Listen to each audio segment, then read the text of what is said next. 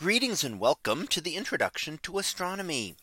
One of the things that I like to do in each of my introductory astronomy classes is to begin the class with the astronomy picture of the day from the NASA website, that is apod.nasa.gov/apod.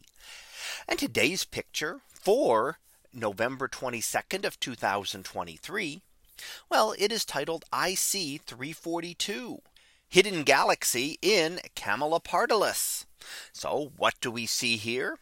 Well, here we see a nearby galaxy, in fact, only 10 million light years away.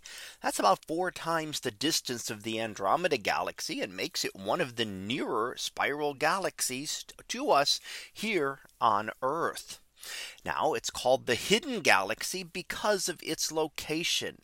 It happens to be located beyond the Milky Way, when you have to look through the plane of the Milky Way to be able to see it.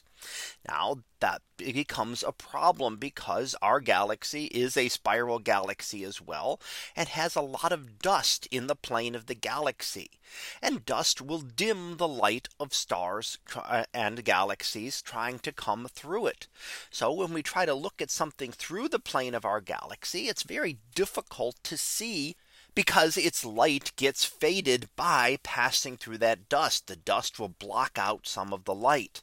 So it will actually do two things. And if you look at this galaxy, you'll see that it doesn't look like the typical spiral galaxy. Sure, its structure looks fine, but the coloring seems off. It seems very red.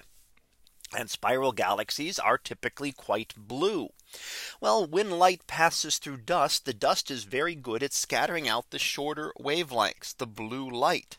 So it will block out that blue light better and scatter it away, allowing only the redder light to come through. So dust does two things to a star, or in this case a galaxy. It makes the light fainter, so it's less light, and it makes things look fainter than they otherwise would. And it makes them look redder. So this was a big problem years and many hundreds of years ago, when we were trying to figure out distances to objects, because if we did not know about dust until we understood its distribution and how it worked, we would then be getting erroneous values for distances. We would think objects looked fainter than they truly were, which was what the dust was causing, and therefore we would think they were farther away than they actually were.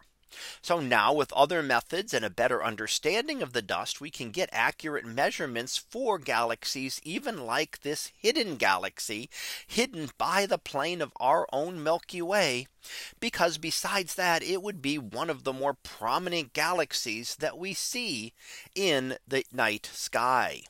So that was our picture of the day for November 22nd of 2023. It was titled IC 342, Hidden Galaxy in Camelopardalis. We'll be back again tomorrow for the next picture.